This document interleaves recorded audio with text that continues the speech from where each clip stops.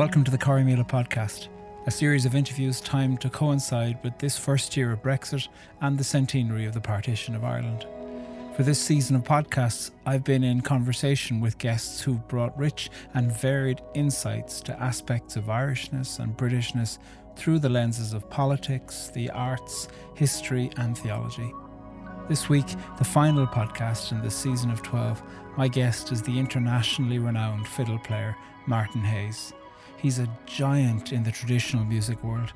Martin is one part of the Celtic supergroup The Gloaming, has won countless awards for his compositions and collaborations, and has played alongside artists like Sting, Paul Simon and Yo-Yo Ma.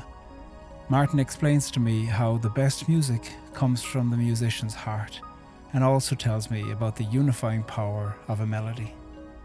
In Northern Ireland as well, it should be noted that both sides of the political divide played this music without thinking of it as a nationalistic music one way or the other. I even encourage students in the early years of their journey to begin to access feeling and to allow themselves to do that and to begin to experience it and let it grow. And that the practice of that is every bit as important as the practice of figuring out the technical requirements needed to play your instrument or to play the particular piece of music.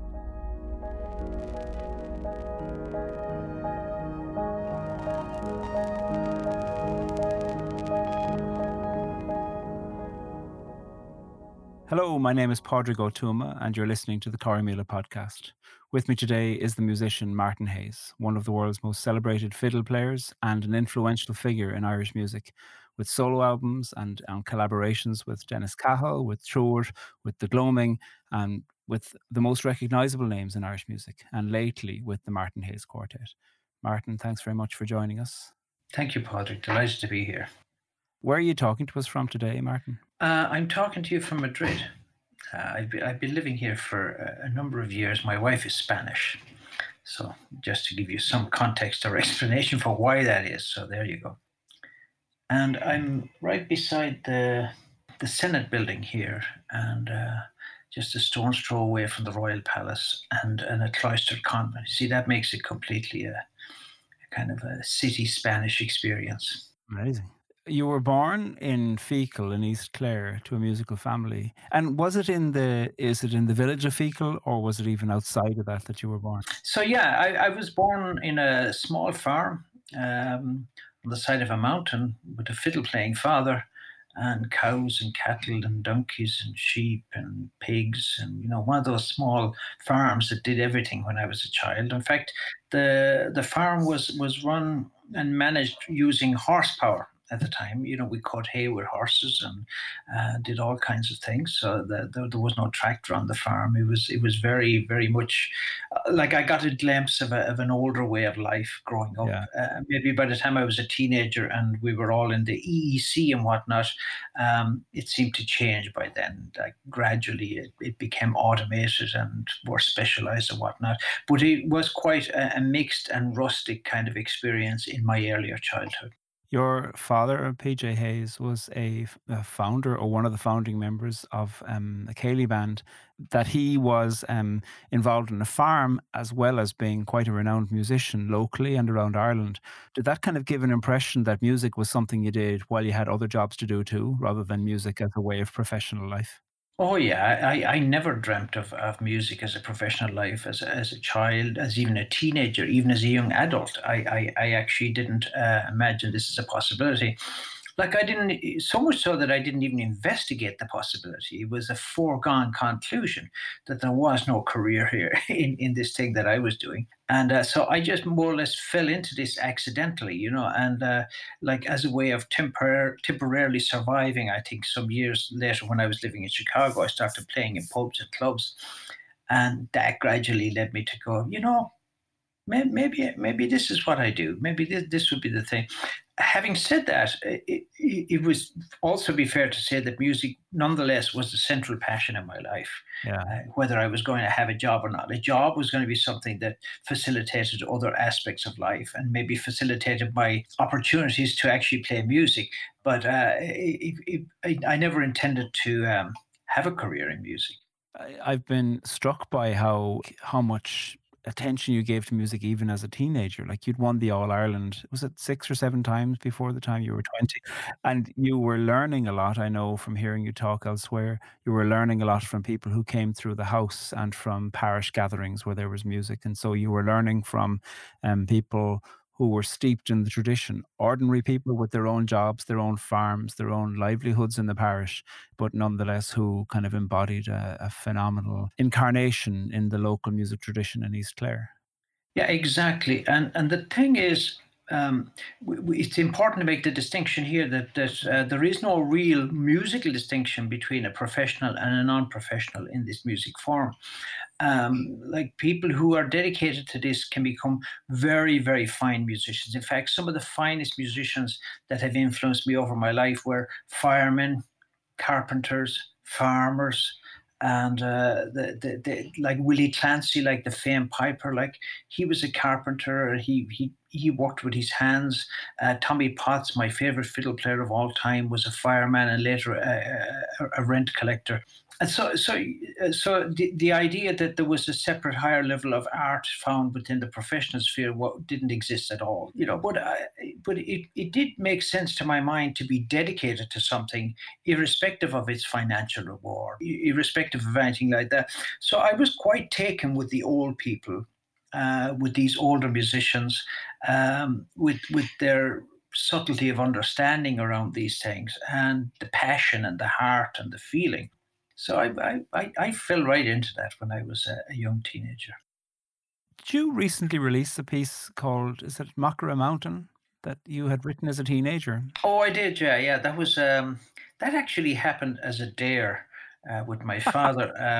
We went to Sunflag and there was a great accordionist from Tipperary. His name was Paddy O'Brien, and he had written many, many tunes. And like he was a great musician, but he was also a great writer of tunes. So my father on the way home says, "I'm amazed at Paddy O'Brien, just the amount of tunes he can write and how well he has written them. It's incredible."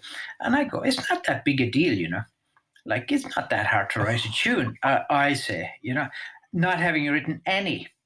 And so then, of course, well, where are your tunes was the next question. So I decided, okay, I got to rectify this. So I sat down to write a tune so that I could kind of, bring it. So anyway, like a few weeks later, I played this tune for my father, and he wasn't that impressed by it. Like I don't, he didn't want to be impressed by it, like because like this was a dare that was laid down. It was much better if I would lose this one, but I insisted. But then on another evening, we were visiting Paddy Canny, my uncle, a very fine fiddle player, and I just snuck the tune out without saying anything, and he goes, "My God, that's a lovely tune. Where did you get it?" And vindication. So anyway, but as happens, with the music in this tradition, it's not like I ever registered the tune or anything like that. It actually got recorded many times before I ever recorded it, and it got recorded under various different names. And I remember at a session hearing it come up, and I said to somebody, "Where'd you get that tune?" And he says, "Oh, that's one of Connor Tully's tunes." I was going like, not alone did he not know who had written it or the name of it, but he actually was quite sure that somebody else had written it. So anyway, it was just, but that's actually how the tradition works, because you contribute a piece of music to a larger pool of music, and they're absorbed by the world at large, and they pass through a few hands, and all of a sudden nobody owns them, nobody knows where they come from, and people start changing them little bit by bit, and so they take on a life all of their own. So it's an interesting process, I think. I wonder, would you play Mockra Mountain or a bit of it for us? I will try and play a little bit, yeah, absolutely. It was written by a lovely fellow from Tipperary. Yeah, exactly. Paddy O'Brien, I believe.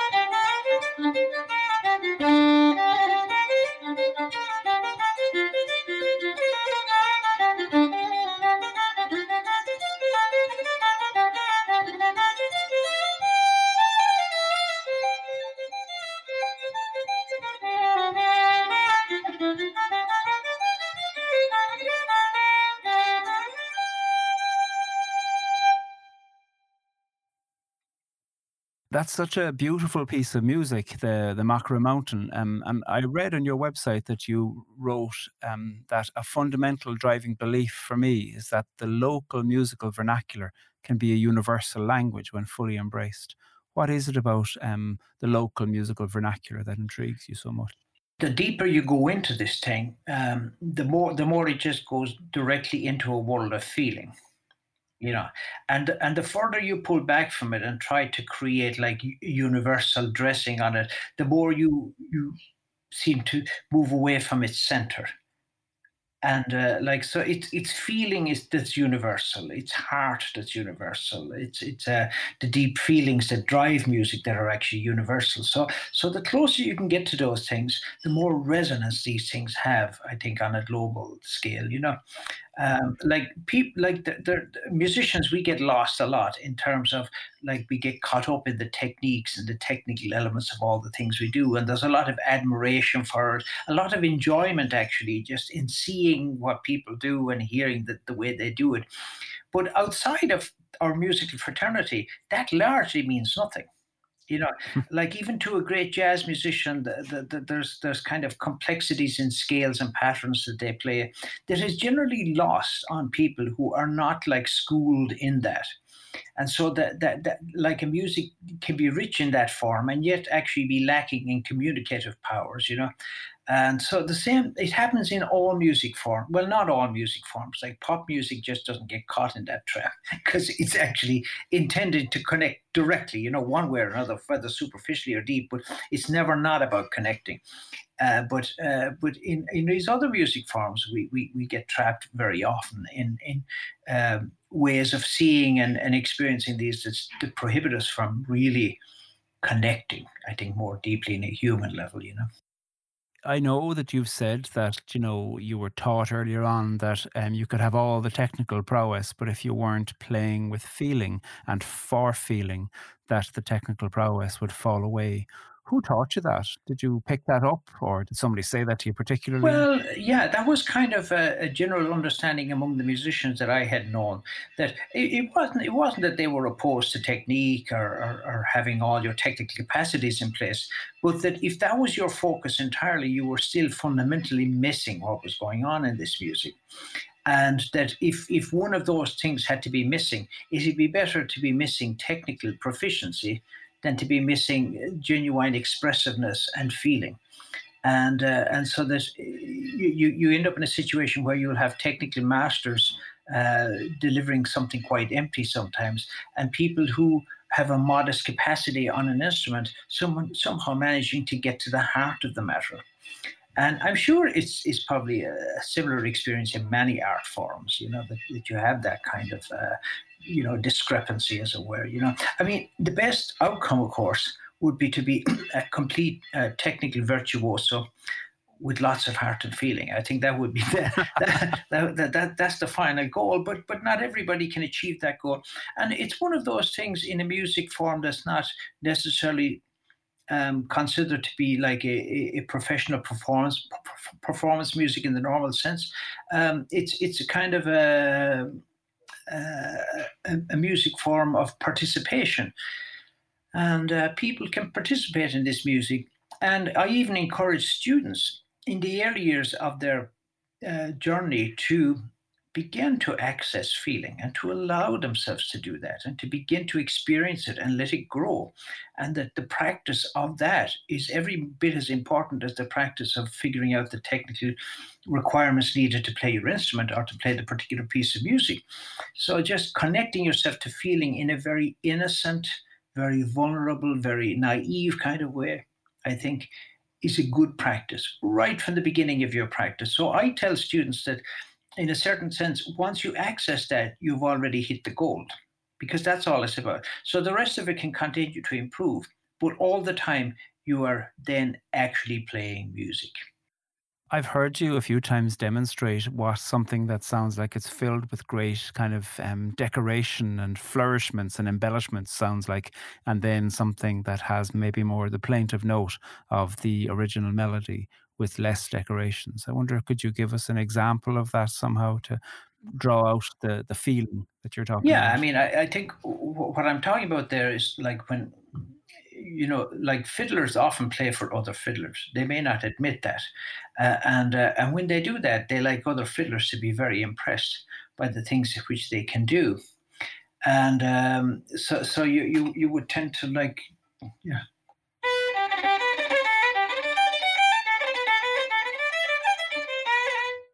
Whereas in fact,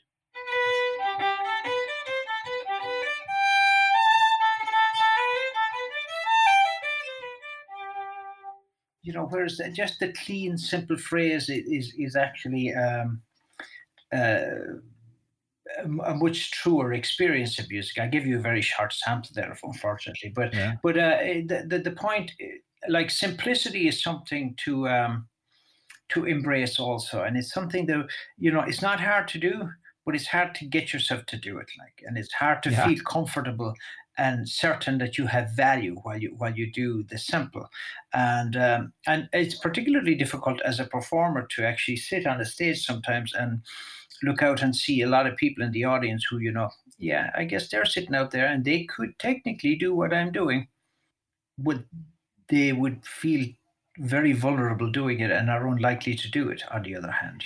So it's just one of those kind of paradoxes. Like embracing the simplicity is I think a necessary part of the music that I do. So much whenever I hear you talk about music and the idea of going into the plain style of the music and knowing what technical capacity is for and knowing when not to be led by that, but to be led by something else. So much of that sounds to me like lessons for life, not just lessons for, performance or for playing in a musical troupe. Yeah, I think it is a lesson for life. I mean, I think one of the sad ironies is that I know all these things myself and I haven't applied all these lessons to my life. But music is a great little laboratory where I get to try out these things in a certain sense, and in a way, the proof is in the pudding, really. Because like it does generate the actual results one is looking for. If communication is in fact your desired outcome here, in a way, going into the simplicity, going into the directness of it is like fundamental. That phrase you use there, if communication is your desired outcome, is such an easy phrase, but I think it's an important thing to pick up. I think often in conflict, even communication is not the desired outcome. Winning is, or not losing, or proving yourself. And I think the desire to communicate and to be communicated back to is actually strangely evasive because it does require some kind of vulnerability. It does, like, you kind of have to, like, yeah, vulnerability is a key element, and I think a desire to kind of commune, to connect, to to open your heart out and feel that that openness of your heart is actually reaching others and that their hearts are also opened in that sense. Um, like I mean, if one thinks about performance for a while, that there are a lot of things you can achieve in the area of performance. I mean, maybe one is to impress, to disturb, to distract, to do. There's all kinds of things one could imagine doing. But I definitely have chosen, because of the nature of the music and because of what I've taught and how I experienced it, that the heart feeling of the music is something I want to have exist in the room, in the moment when I do it. And that I want others to experience it, know it, share it, feel it. And it's so then life is relatively simple when you kind of finally narrow it down to that.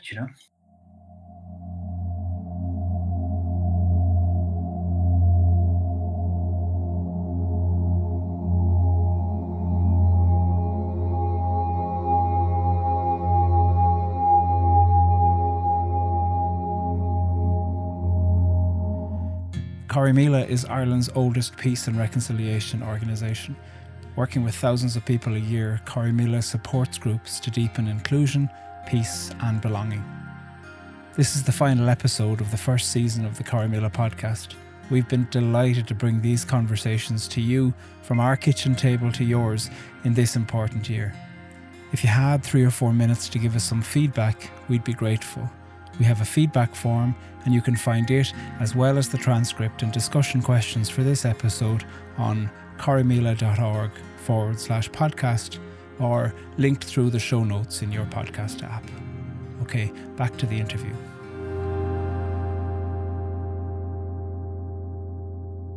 You're listening to the Corrymeela podcast, and I'm Padraig Ó Tuama. With me today is the musician Martin Hayes, whose solo work, collaboration work with Truer, the Gloaming, the Martin Hayes Quartet, and others have won him Irish and international renown over decades. Martin, obviously, this is the Corrymeela podcast, and for 2021, we're especially interested in thinking about Britishness and Irishness. You know, it's the centenary of partition, it's Brexit year, and I'd like to talk to you about music from different regions across Britain and Ireland.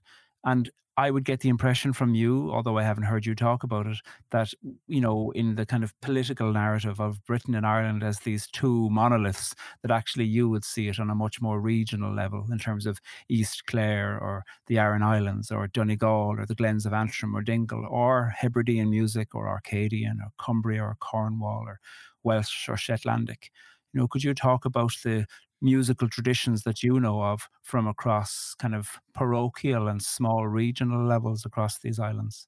Well, you kind of said it all there. Like, I mean, like it was an interesting way to say it. Like, was to mention regions in Ireland and regions in the UK, and not fundamentally make a distinction. And yet, there is a distinction between all of them. There is as much distinction between Clare and Donegal as there is between Clare and Northumbria. There are as many tunes from Newcastle in the repertoire of Clare fiddle players as there are from Donegal. It's a very interesting kind of thing. And I mean, I think in Northern Ireland as well, it should be noted like that both sides of the political divide played this music without thinking of it as a nationalistic music one way or the other. And it has always been important for me to, understand that primarily this is music. And it is music that is, because of its nature and relative simplicity, is easily connected to one's heart and one's fundamental, being. So I think that the music of the British Isles. Now, there's a very controversial way to actually put it, but let's just, for the sake of, we can call it the Irish Isles if you like.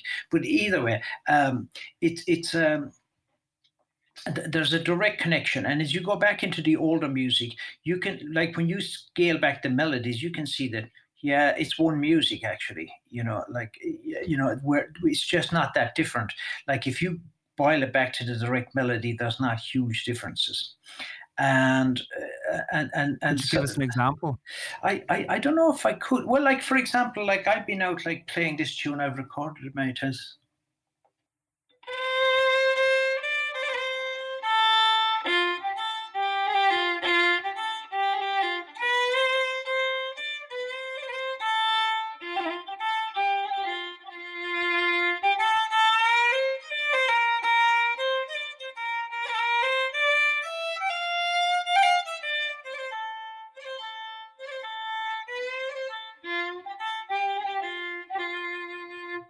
Now, that sounds like something from West Clare.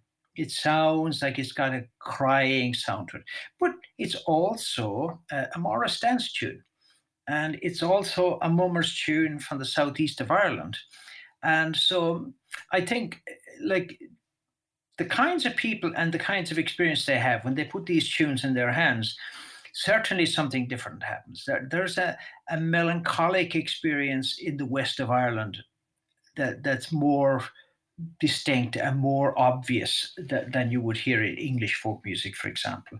So the melancholia of music was very attractive to the old players that I knew, and I wouldn't be surprised if the famine didn't, in fact, drive some of that, and the landscape and maybe the harshness and challenges of life itself would have kind of made people kind of wallow in their own melancholia and sadness in some ways.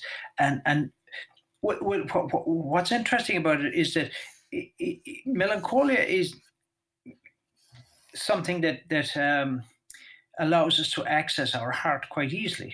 Now, it might sound like a negative and a dark thing, but once you access your heart, it's irrelevant what it was that got you there. Your heart actually opens up, So sometimes the melancholic music, people think of it as being sad, whereas like my feeling was I actually kind of euphoric in a way when we actually touched that, like when we really touched upon that and it got into you, that was kind of like uplifting in some strange way, or as if that melancholia itself was suddenly transformed into something euphoric and joyful.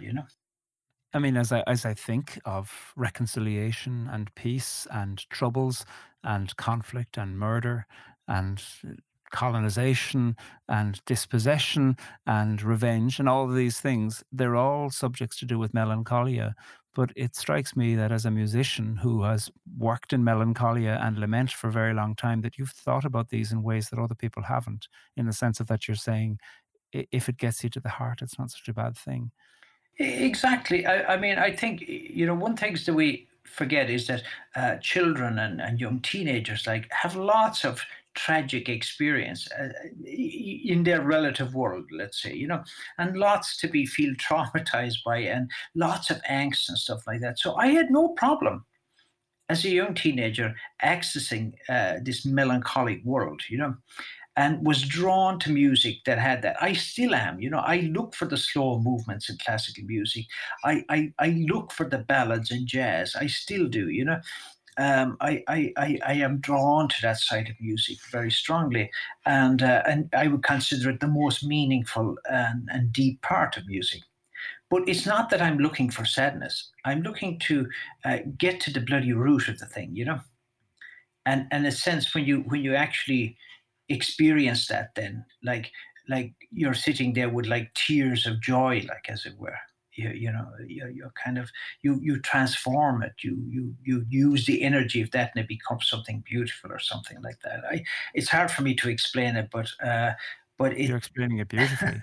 I mean, am I hearing you saying that from some of the West Clare music that the laments would have kind of longer, rolling, drawn out phrases of music that are elongated for maybe the sound of a sigh? exactly. I mean, it would be kind of like a bent note.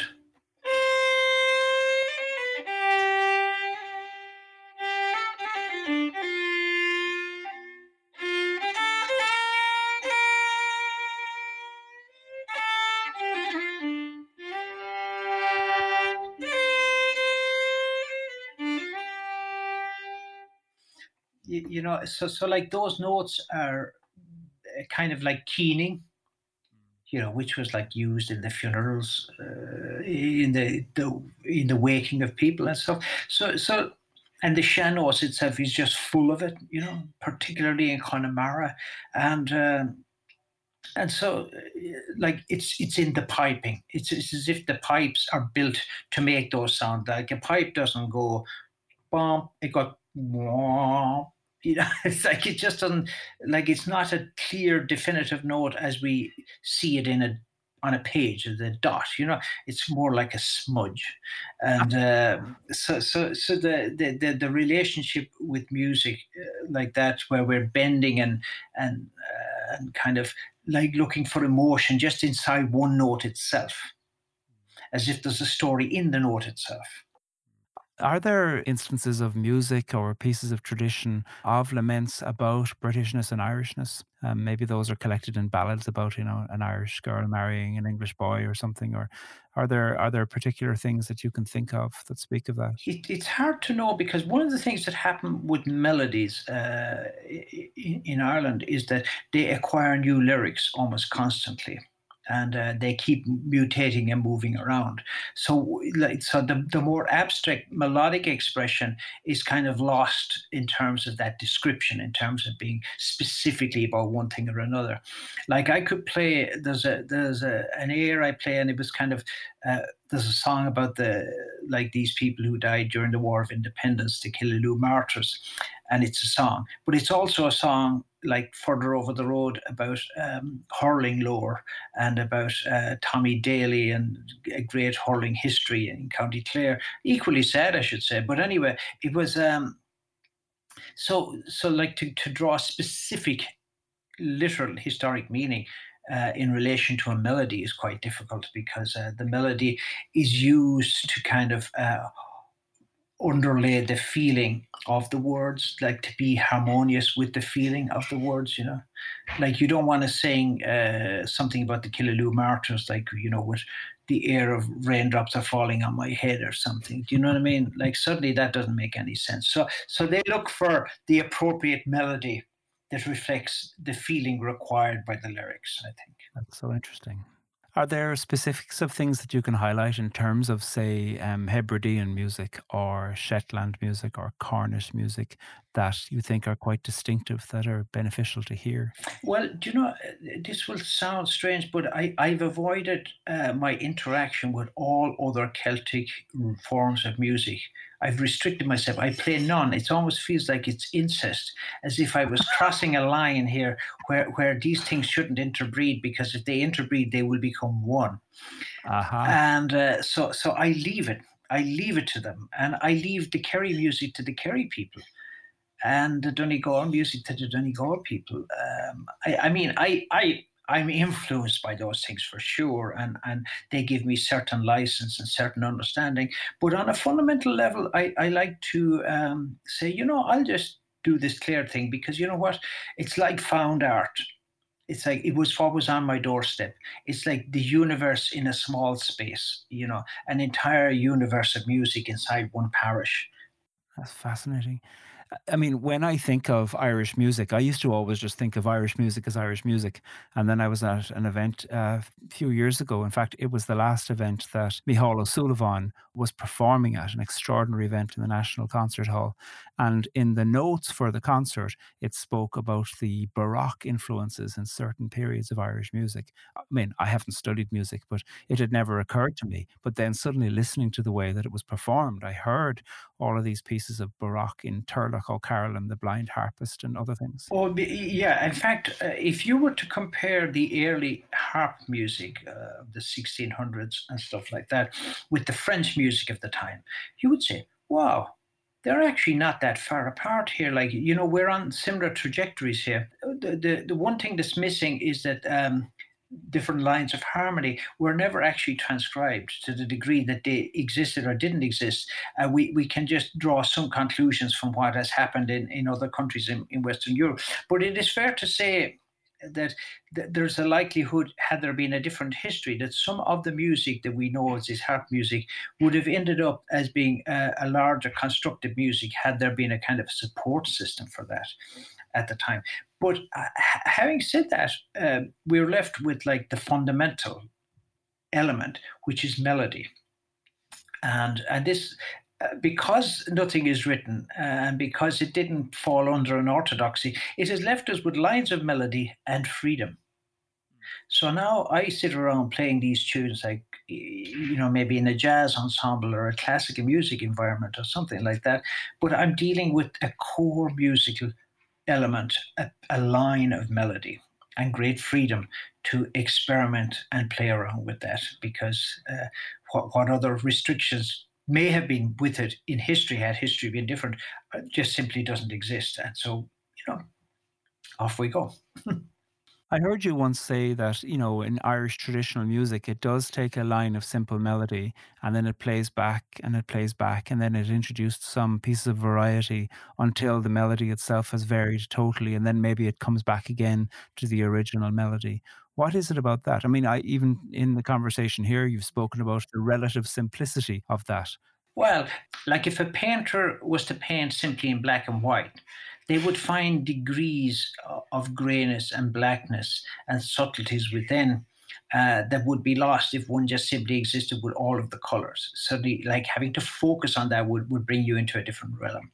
Um, Focusing on a line of melody in the absence of harmony brings you to a different level of understanding and engagement with melody, and a very subtle one. That's something I recognized from the old fiddle players and stuff, was that like they just would see one note has been slightly more important than the other in this thing, and then they would shade that note in very subtle ways to bring out its kind of quality, and then the lead up to that note was very important, and you could come with slightly different lead ups to that point.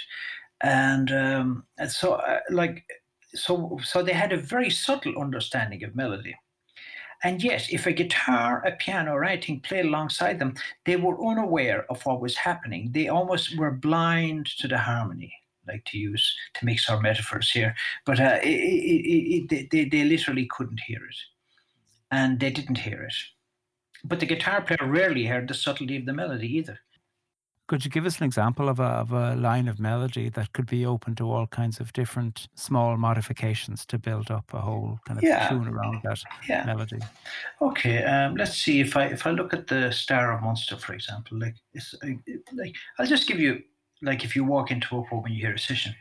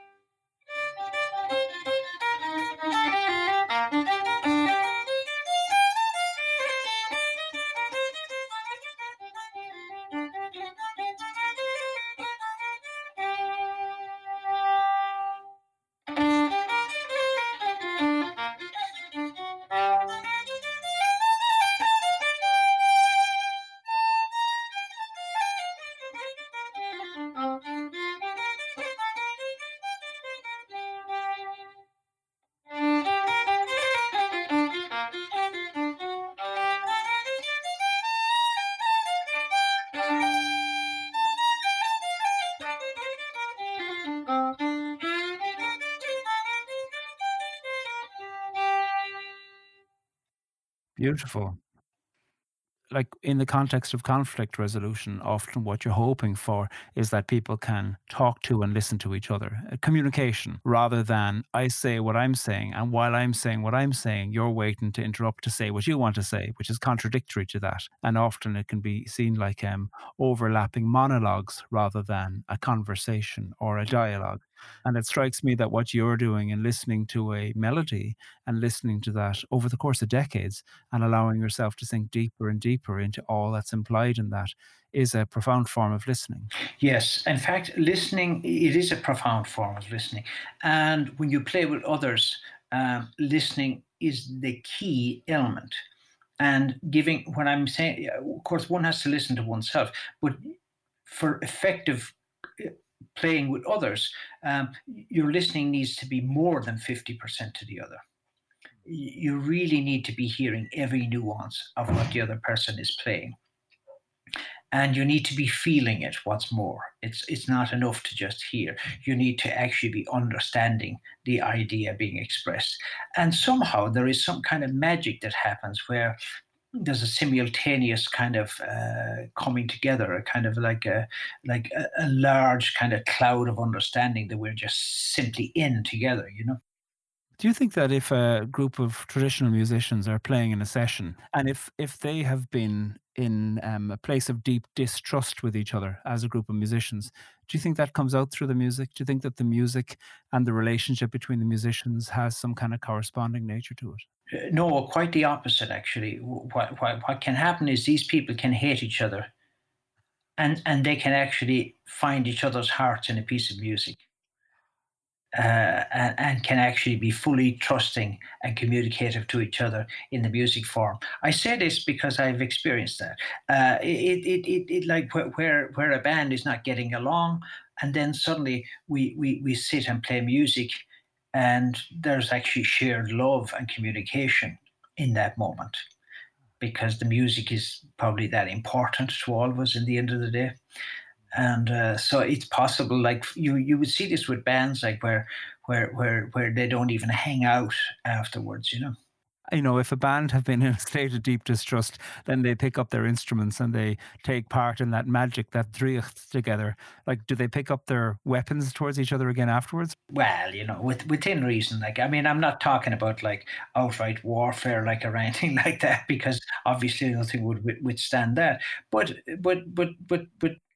you could have a situation where there isn't actually deep human communication on a personal level between musicians, but in music there is a very deep communication, and I've had that experience for sure, where people's hearts are suddenly seen, and that's what I found interesting about the old musicians at Clare was I could see their heart, and other than that, I could have thought they were kind of shut down, hardened human beings who just kind of beat cattle into a pen, one morning, but actually they were the same people like that had this lonesome sweetness and delicacy in their hearts as well. It's just there was kind of a disconnect there in some ways, but and it's one of those things. It's the other thing is like why like some musicians can be complete assholes and make divine music and never be mistaken. They are not necessarily angels or nice human beings, but in the process of music, they've been able to access that deeper part of who they are. Because there are some very unpleasant musicians who can reach very profound depths as musicians. And what I'm hearing you say is that that doesn't mean that there's hypocrisy in the music, that actually No, the music is accessing a deep truth that's rather correct. than, oh, yeah. The other way around, like yeah, it's like there's a deeper truth in the music than almost anything in that sense, I suppose. So, in the process of making music, one can for certain sure that that human being, if they're a good musician, is actually being real because it is about being real.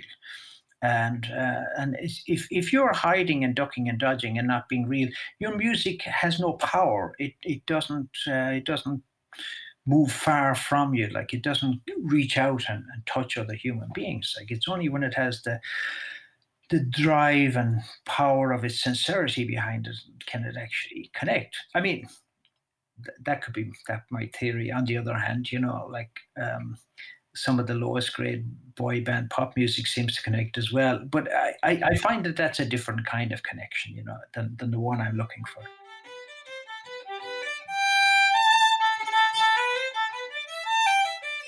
You're listening to the Corey Miller podcast, and I'm Padraig O'Tuma. With me today is the musician Martin Hayes. Martin, I'm always struck when you speak about your home place that you don't just say Munster, you don't say County Clare, you say East Clare. And it's not only the county, it's the particular area within the county and even the village as well. And a period of your life too, those very formative years from 7 on upwards when you were playing and listening and being taught. There is so much about that time that I think is enormously formative for every person. Are there melodies that you have worked with since a young age that you might have heard even before you could pick up the fiddle yourself that you continue to come back to as a meditation or as a listening? They are working their way through my music the whole time, like continuously, right up to the last performance I did. These melodies are baked in, and they kind of have had many lives within me, and so they regurgitate as new and different things every 10 years or what, and so they're constantly being worked and reworked, worked and reworked over and over, and the thing is, if they've been with you long enough, they're actually baked into your physicality, into your nervous system, into your body, as it were. Like they're familiar things within you. My dad and my uncle had recorded this tune back in 1958 or something like that, and I would have learned this early on and played it with my father, played with everybody.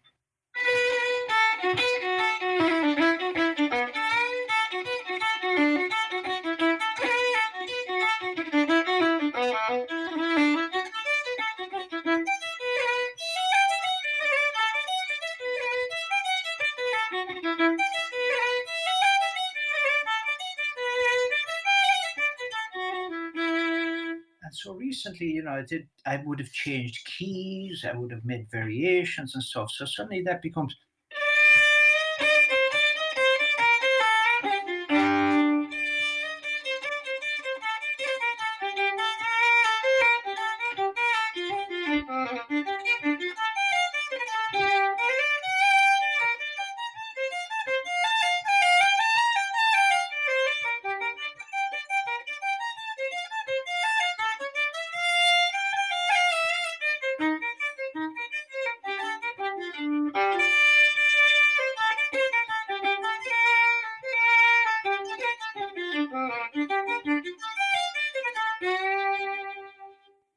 And so the last performance I did of that was with a great young jazz pianist from Cork. And so he was able to take that then. And then I was able to kind of come back and play older versions of it and impressions of the tune underneath it. And largely I could do that because the thing is in my bones for so long. It's like just I have familiarity with it like from so many angles at this stage that, the tune just has lots of possibilities for me now. Years ago, when I was getting training in chaplaincy, one of the things that I was taught was that anybody in grief needs to tell their story of grief until they don't need to tell it anymore. And that might be a month or a decade or a lifetime, depending as to what the grief is. And as I think of, the griefs and joys of a local area, like you're talking about in East Clare, that in the melodies, somehow, even without words, there's the stories that continue to repeat themselves to tell ourselves back to ourselves and what you're doing. Do you find a sense of connection with identity that's less political but more local? I do actually like. There's a kind of heroic quality to these musicians. There's an unspoken, unrecognized depth and beauty and need for acknowledgement, even historically back over time, like to kind of recognize the depth of the beauty they were carrying, to champion it, to respect it, to uh, offer them the praise that was missing and so well deserved and needed, the human acknowledgement, the depth of their souls. All of that feels important to me that continue on some level. And do you think caught up in some of that music is the sadness that some of the people who wrote the tunes knew that they wouldn't be recognized and that there is the sense of lament in it? Well, I think the sadness might be ours because, like, they were able to do it without that concern, it seems. And they were able to go there for the sake of the thing itself. Now, th- in truth, they were like a secret society because among themselves, they could recognize and acknowledge each other. Tommy Potts, the great Dublin fiddle player, used to come to Clare at least once a year. And his only mission was to go to three or four houses that were very sympathetic and empathic to what it was he was about. He would go to the house of Sean Reid, Peter O'Loughlin, Paddy Canny, and my father. And he would play for us every night, just him unaccompanied, nobody else playing, even though he was in the house of other musicians. We would hear him, we would recognize him, we would feel him. And he would go back to Dublin satisfied with just a handful of people getting what he did. I mean, if you write a poem, if five people deeply get it, it is satisfying, even if the rest of the world misunderstands it or ignores it. And when I made my first solo album, I wrote the names of six or seven fiddle players on the back of it that he was dedicated to. And my intention with this album was that it was actually for them. And if they accepted and enjoyed and experienced it, I didn't care if another human being ever listened. And I was fine. I'm struck with the names of the people that you're mentioning, that lots of them, in fact, most of them or all of them are men. Is there something about this music and Irish masculinity of a particular era that, do you have thoughts about that? I do, except that the masculinity in this sense was actually what I was finding was femininity in this. Like I was finding their feminine qualities, as it turns out, the kind of qualities that wouldn't be expressed anywhere else at any other time. And so it was as if that feminine side of that male personality was suddenly alive in these experiences. Now, having said that, I mean, my favorite musical colleague, like that I grew up with, that I had the most sympathy was a woman, but she was just my own age. Her name was Mary McNamara, and the two of us kind of had a soul connection when it came to music, as if we deeply, deeply understood each other, which we did. And that was my first music collaboration and sense of communication with somebody else, outside of family. And in other parts of the county, there were, of course, very fine women musicians. My own grandmother, who I didn't really know, was a concertina player as well. But there were people like Aggie White and other great like women musicians, but they were absolutely a minority, and there were very few of them. So the musicians I'm talking about are simply the ones that I knew. It wasn't like I was ignoring the women to find them in. I didn't have any choice. Martin Hayes, thank you very much for your music and your thoughts and your insight into how music and community and identity come together. Thank you, Patrick. I've enjoyed it very much.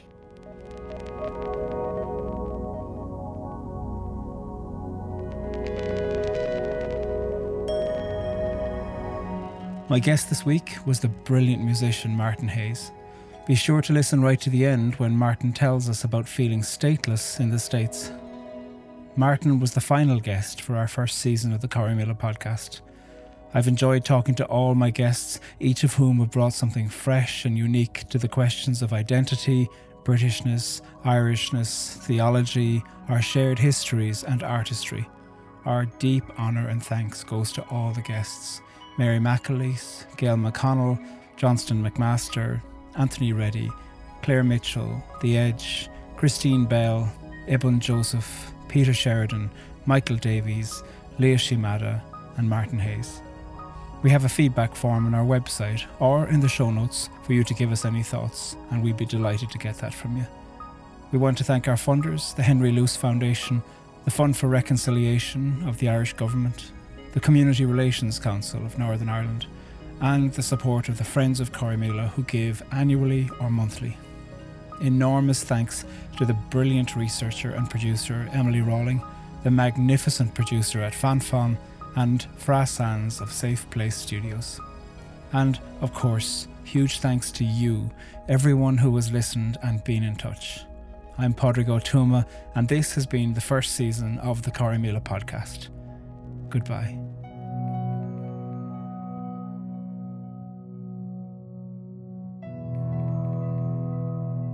Martin, tell us about a time when your national identity felt important to you. I think my national identity felt important to me as a kid when I was engaging with traditional Irish music and very much in the culture. And my instincts all round were utterly conservative because it was about the conservation. It was about the preservation. It was about identity. And it was all of those things in the early formative years of my music. And could you tell us about a time when you felt foreign? I ended up in America without a green card, and that certainly makes you quite foreign. In fact, I existed in a kind of a stateless state for a long time, for many years, in fact, and kind of learned to exist outside of the safety of any national government or sources or security or anything like that. So I felt like a global citizen. I'm so struck by, as you think about the other Celtic musics from around the place, I'm so struck by your admiration and recognition of those, but also your recognition of the borders between yours and them. And out of courtesy, it seems to me, you're not interested in appropriating something and you're interested in being rooted locally. Could you say more about why that's so important? Well, I think, first of all, you're carrying a certain kind of weight of your ancestors with you in some ways. And so I've just kind of collected a bunch of people around Clare and a few other scattered locations and where I feel that deep conviction of carrying forward their story in a sense. And so I feel it is others' responsibilities to do that for their ancestors, for their people, for those who they feel deeply about. That, I don't need to champion them. I shouldn't actually. I would be kind of wrong almost.